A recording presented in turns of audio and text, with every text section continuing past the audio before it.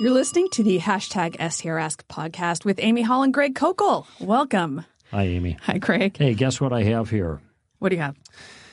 I have the first copy of Street Smarts in my hand. This is not an ARC. It's not an advanced review copy. We just got the boxes of the books themselves. Now, they won't be officially released for about 10 or 12 days from this broadcast's airing. That would be September 12th. But it's pretty cool to have this in my hands after all the blood, sweat, and tears I shed to complete it. And you did too, because you had such a magnificent hand in the wordsmithing and the organization, stuff like that. So isn't it great to see that? Street Smarts, using questions to answer Christianity's toughest challenges, available for purchase on September 12th. At Amazon, we'll have that too. And we've got a couple of strategies in place that will allow, our community to get them from us under special circumstances and stuff like that. So my suggestion, in fact, there might have been already at the time I'm saying this, this is going out in August. So I think September 1st, there will be a missive or solid ground that comes through or something that gives people an opportunity to receive Street Smarts as a premium for standard reason. So hold tight, you'll see, and that'll be a lot easier for you. Just saying, though, Street Smarts, using questions to answer Christianity's toughest challenges. Here it is, finally. Good. Well, congratulations, Greg. Thanks, It's nice to see the actual real copy. Yeah, the real McCoy, great. Yeah. Okay, we have some questions about apologetics today. The first one is... Imagine that. What should I do? This one comes from John Phillips. What should I do when people don't find apologetics interesting or relevant? Should I just pray and keep teaching? I'm not sure the people he means, though. By the way, and this is what do you mean by that? Notice that in even questions coming from Christians and a thing like this, there are ambiguities. So if he says, should I just pray and keep teaching, does he mean he's a pastor and people in his audience don't find apologetics interesting? Or does he mean he is talking to people who don't care about reasons or evidences? Frankly, it's hard for me to imagine either circumstance because if a person doesn't care about reasons or evidence, that isn't because they don't care about that. It's because they don't care about what you're talking about. And so if you're sharing with somebody, they don't want to talk about it. They care about reasons and evidence in every other circumstance of their life that they care about. And this is why when they object to some Christian thing or some Christian moral principle or whatever, they always give a reason why they object. That's not fair. That's not kind. That's bigoted. And I don't want to be bigoted. I want to be good and moral. That's the subtext there. So they care about reasoning. You know why they care about reasoning? They're human beings that are made in the image of God. What they may not care about is reasoning regarding this topic. And so they're just going to be dismissive of it. That's the non-Christian. Now, it might be, since he said, should I just pray and keep on teaching? Maybe he's a pastor, and his audience doesn't seem to care about that. That's actually hard for me to believe, too. And part of the reason is I've been teaching on this to audiences in churches for, 30 years with Stand to Reason, and even before that, before we started Stand to Reason. And I never had a sense at all that the audiences were not interested. In fact, they seem very interested, and it's because they have never heard these kinds of things in many cases before. And I can see in their eyes there are a lot of aha moments, like I never thought of that. And then they're writing it down. So I'm not sure how to answer here because I don't really understand the circumstances. Now, if he's talking about a congregation and they don't seem to be interested in it, that doesn't matter. And the reason if he said, we're not interested in doctrine, Pastor, okay, well, what are you interested in? I'll follow. No, I'm sure that's not his attitude because doctrine's really important. Now, you can communicate doctrine in boring ways and more interesting ways. So given the craft of a speaker, we want to try to communicate it more effectively. In a more interesting way. But the same thing is true about apologetics. And that is that right in the Scripture, you see lots of apologetics. You can't teach through the Scripture very long and be faithful to the text without emphasizing or seeing the emphasis on apologetics. Jesus says in John 5, I know you don't want to believe me because I'm just one guy. You need two witnesses. Okay, then believe because of the works that I do. What works? Miracles. This is evidence. This is another testimony to Jesus. Or believe because of what Moses said. Or believe because of what John the Baptist said. So what is Jesus doing? Right there in the text, he's making appeals to other lines of support, verifying his messianic calling. Okay, that's apologetics. He's giving reasons. And you read in Acts 17, 18, and thereabouts, and Paul, as was his custom, reasoned with them. Now, sometimes he reasoned from the Scriptures. Sometimes he reasoned from general observation and Epicurean philosophers, and that's in Mars Hill Talk. And the text then says, and some were persuaded. So if anybody, not just John, is in a position of spiritual authority, and they're a pastor or they're teaching Bible studies or whatever, we teach the truth as reflected in Scripture. And one of the things that it's reflected in Scripture is apologetics. And when I have talked to pastors in the past, the reasons why apologetics are important, I give them 4 points. In summary here, first, the Scripture commands us to defend the truth. This is in 1 Peter chapter 3. Secondly, Jesus and the apostles did it. We have lots of examples of that. Third, it works. J. Warner Wallace is just one of many examples where the evidences drove him, of course, with the help of the Holy Spirit, to a conclusion that the New Testament was accurate, the resurrection happened, Christianity was true, and he believed it.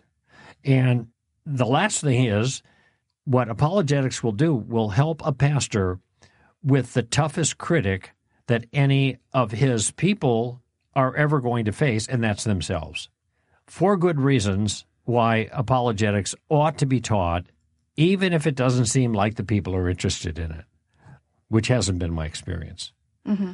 So there could be creative ways of working it into your material, or you just follow the text, and when it pops up, you point it out. And there are lots and lots of examples like that. I mean, obviously, Greg, since you have a whole thing prepared and you have these 4 points, this comes up a lot. What's interesting to me is I usually hear this from the perspective of someone in the congregation rather than from someone who's teaching. So that seems to be unusual to me. Although I will say we do get questions that teachers will have about people being apathetic about it.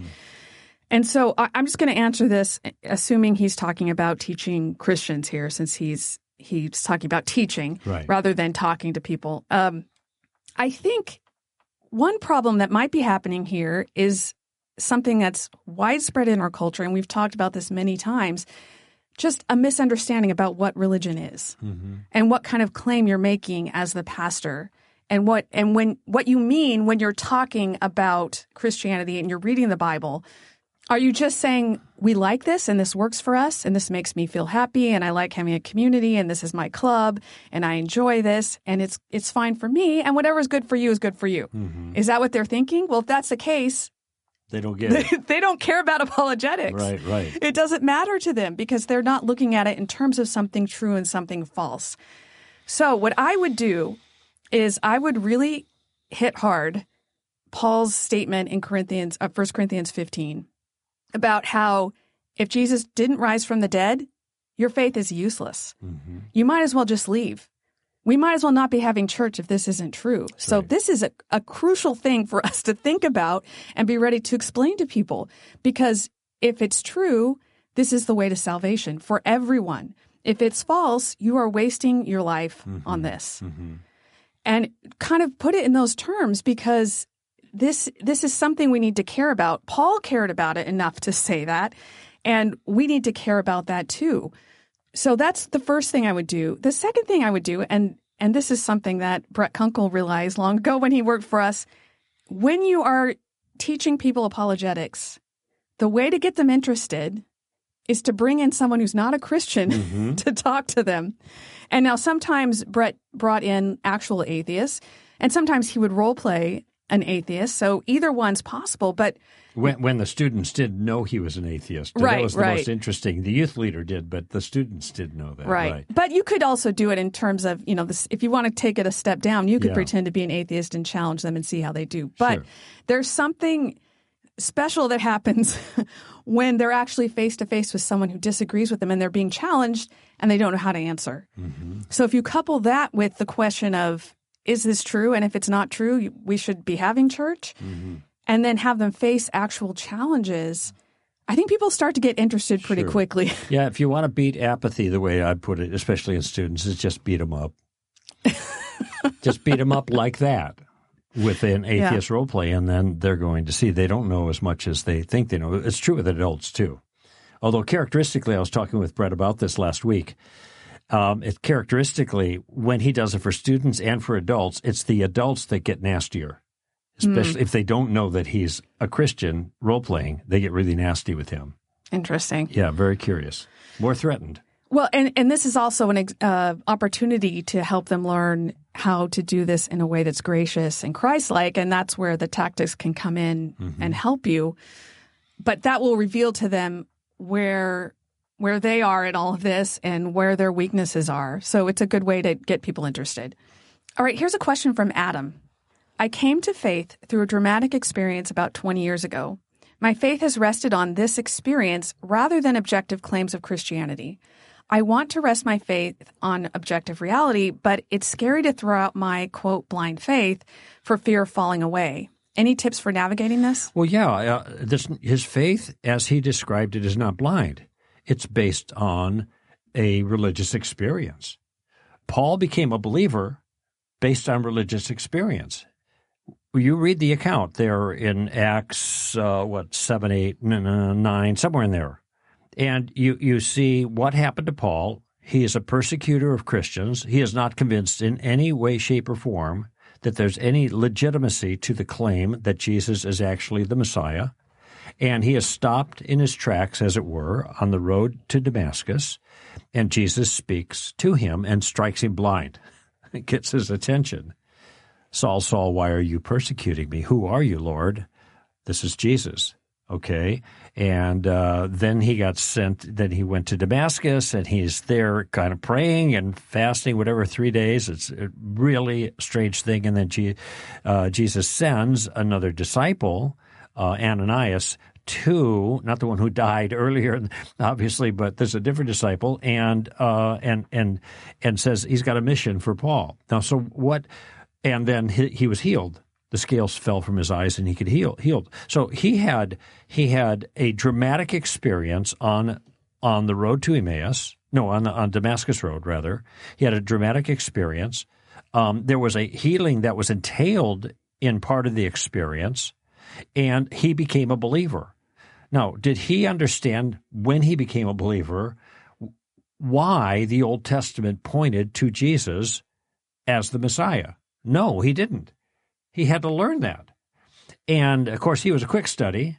And, in fact, he was in Damascus. I don't know how long he was there, but when he left under persecution. He fled because he was being persecuted by the Jews, just as he had persecuted other Christians. And it says that his disciples lowered him over the wall in a basket. His disciples. So he's already got a following of people based on his substantive teaching, and which comes out later, arguing forcibly from the Scriptures that Jesus was the Christ. This you see later in the text. But there's nothing wrong with grounding, especially initially, your convictions in a religious experience. Now, I think there are limitations to that. Mormons have a religious experience, okay, and it convinces them of a falsehood, all right? But what's interesting about Mormons is they are seeking the religious experience in a very narrow way based on a false text, false use of a text in James. They are asking, give me an experience to convince me that the Book of Mormon is from God. That's their approach. And as they seek and seek and seek, then they get a burning in the bosom. And I've had some tell me they tried really hard. It took a long time for them to get the burning in the bosom. And there's a lot of social pressure going on. This is very different from the Damascus Road. And in fact, in the Damascus Road situation, there were third-person witnesses to the event itself, not just that it happened, but they heard the sound of a voice, but they didn't understand it. Just all to say, there are lots of ways that God penetrates our life with the truth. And frankly, when I became a Christian, I had no understanding of evidences in favor of Christianity. September 28, 1973, I just knew that Christianity was true. I mean, that's the best way I could say it. Little by little, I just had the sense this is the real deal. And then I committed my life to Christ. And it wasn't until after that that I got involved in apologetics, because I needed to answer other people's questions and my own. And so that came afterwards. So nothing illicit or illegitimate about grounding your convictions in a religious experience, all right? That's a standard way that God works. It's nice to broaden the base, just as Paul did, and just as I did, and others as well. But that is not blind faith or a leap of faith.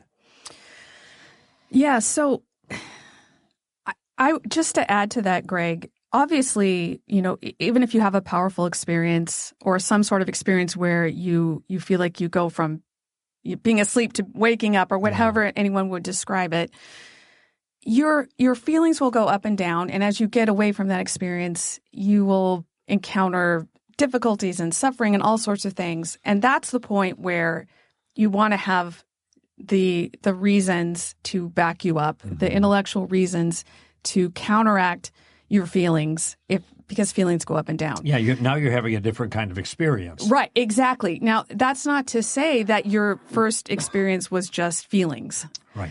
But your feelings will come in where you'll be afraid that it's false or whatever, and that your confidence in that will go up and down. So that's why you add more confidence and you try to understand Christianity better. That's the toughest critic kind of line I offered earlier, category. Yeah, right. So what's interesting to me is that he says he's afraid to look at apologetics for fear of falling away. Oh, I didn't get that. Well, I'm not sure. Maybe that's not what he's saying. He says, but it's scary to throw out my blind faith for fear of falling away. So it sounds almost like he's afraid there's not anything there to catch him objectively. Mm-hmm. And maybe that's not what he means here, but I'm just going to address that right now and say you don't have to have any fear at all about that. If it's true, then objective reality will indicate that it's true. Mm-hmm. If it's false, then you don't want to believe it anyway. Right. So why are you hanging on to it? So we don't have to fear truth at all. So you can go ahead knowing that you've had this experience and remembering it and remembering how you came to know God and what happened. And you can also look into why it's true and add that on there. That doesn't mean you have to forget everything that happened before. You're just adding another aspect of reality beyond your own experience to explain it. That's right. It isn't one or the other. And maybe he got the impression from someone that religious experience is not valid. Actually, Bill Craig talks a lot about this and so does, I think, Helen Plantinga. So if you want philosophers who give reasons why religious experience is properly basic, in other words, it's a legitimate way of knowing something, read those guys if you want. But we're just here to say that religious experience has its place. Paul gave his testimony twice, actually, in the book of Acts to explain to the rest what happened to him. So his experience, he felt, was veridical. It was truthful, and it had evidential value, which is why he was offering it to the others. Now, like I said, you're going to have competitors with experience like LDS, but the kind of experience Christians have and what LDS conjure up, and I'm just going to use that characterization because I think that's exactly what happens, is very, very different.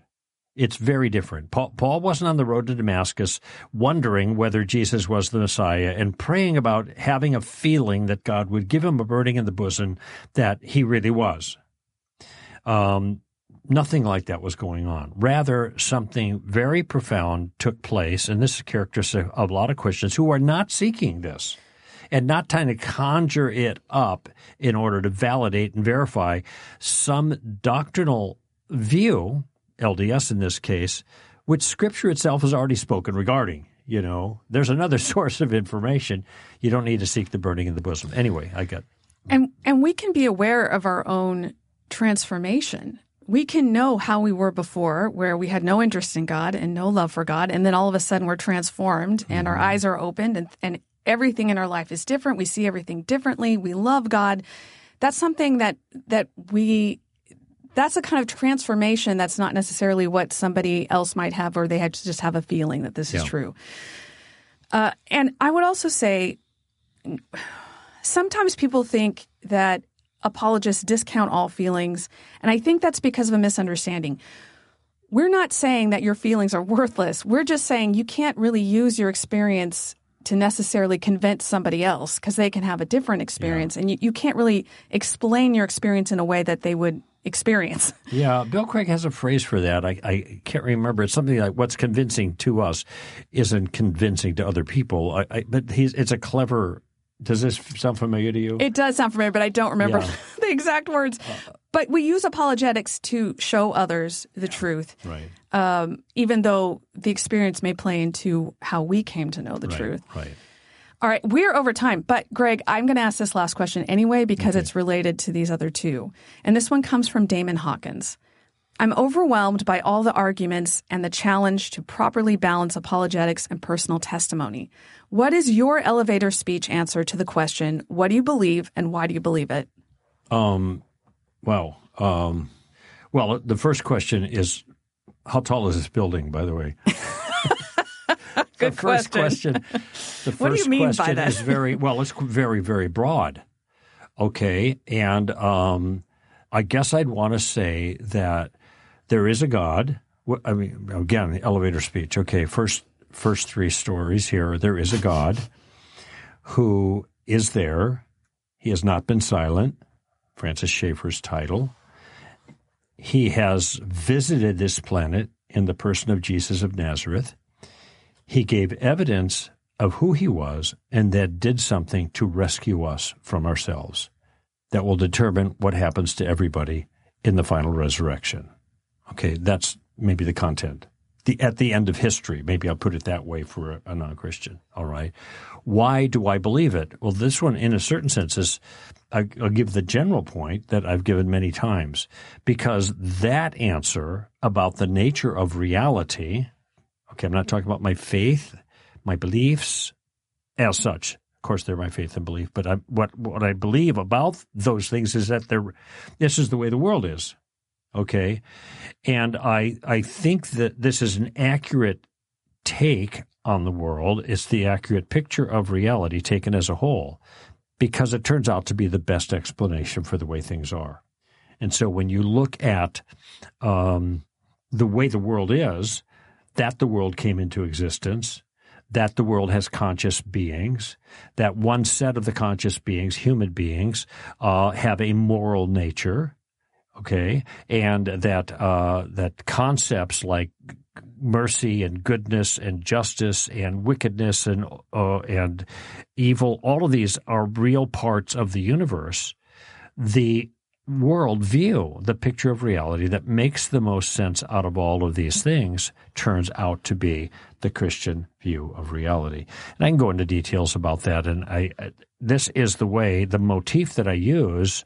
For example, in the book we were just talking about, Street Smarts, I have 2 chapters on atheism, followed by 1 chapter on the problem of evil.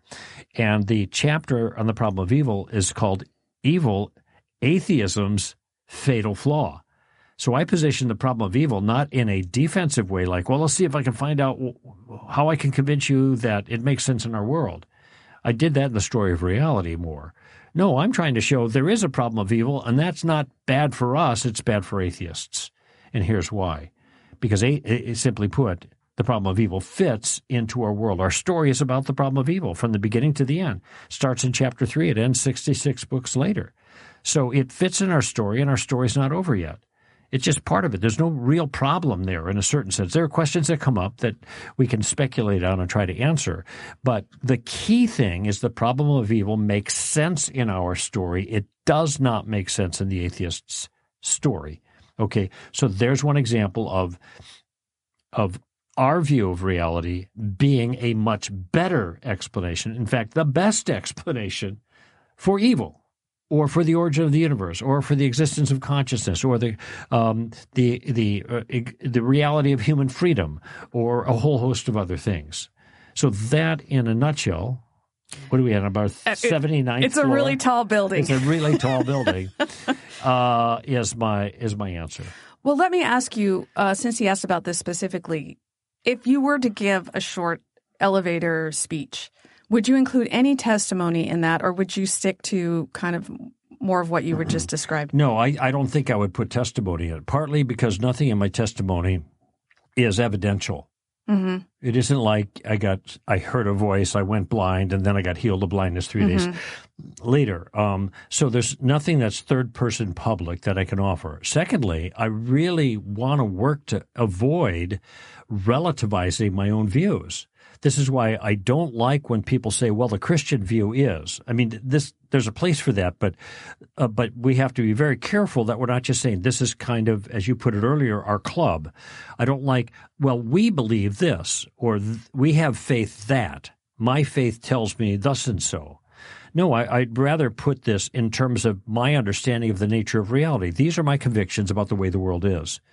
And I have particular reasons for believing that or thinking, there's that word again, of thinking that my convictions match the world. Watch this, and then I can talk about that. So I'm going to try to stay away from the subjective element, in my case, for those reasons. And I especially don't want people to be tempted to relativize my view. They can say it's inaccurate, fine. But if my view is relative, it can't be inaccurate. It's true for me. That's all you can say. I really appreciated that you started with God in your short little speech at the beginning, because that's exactly where I would start too. And there were two things I think I would emphasize about him just very quickly. And I would say he's perfectly good, and he's also perfectly righteous and holy and just. And that's bad news for us. Right. But if you can get some sense of the beauty of God, because we want them to want to be reconciled to him. However, I will say that the apostles emphasized the judgment more than they did the beauty of God. But I would include both, especially since people aren't aware that there's any reason why we would want to be with God except that we don't want to be in hell. And so I would encourage you to say something about that, something about him as the judge. Gosh, I'm just thinking of all these other things that I would want people to say, because I don't want to give the idea that he's only a judge. I mean, God is Trinitarian. There's a loving Father, a loving Son. There's the Holy Spirit. That whole aspect of God and the beauty of his love and all those things is so important, but I don't know how you fit that into. No, I don't know. How you fit that into an elevator speech. I actually closed the story of reality with this concept, which it's not only something I'm aware of, strongly aware of in my own life. I think many people are, but it's something that C.S. Lewis really developed a lot. And the point is, God is the one we've been looking for all of our lives. He's the one that is made to satisfy our deepest needs.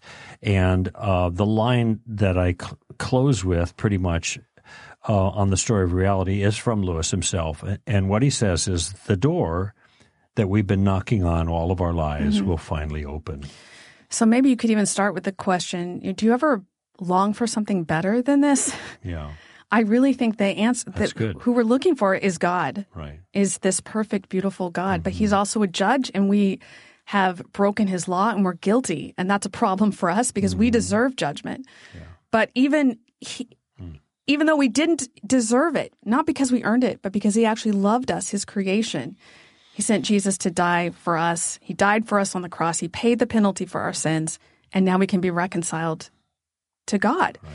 And then at the end, if you want to include some testimony, what you could say is, and this is what he's done for me. He has forgiven me, and I'm reconciled, and I've found what it was that my heart was longing for. Mm-hmm. And then you could finally get off of the top floor of the tallest building in the world. It used to be the Sears Center in Chicago, which I don't know what it is now. Or you could just hit the stop button and just wait for the paramedics or the firemen or whoever it is who comes to get you out. All right. Well, that is all the time we have for, but I love answering these questions about apologetics when they come in, because obviously this is what we love to do, and we want to help you to be able to do that also. So thank you for your questions. If you have a question for us, send it on Twitter with the hashtag STRask, or you can go through our website. Just look for our hashtag STRask podcast page. This is Amy Hall and Greg Kokel for Stand to Reason.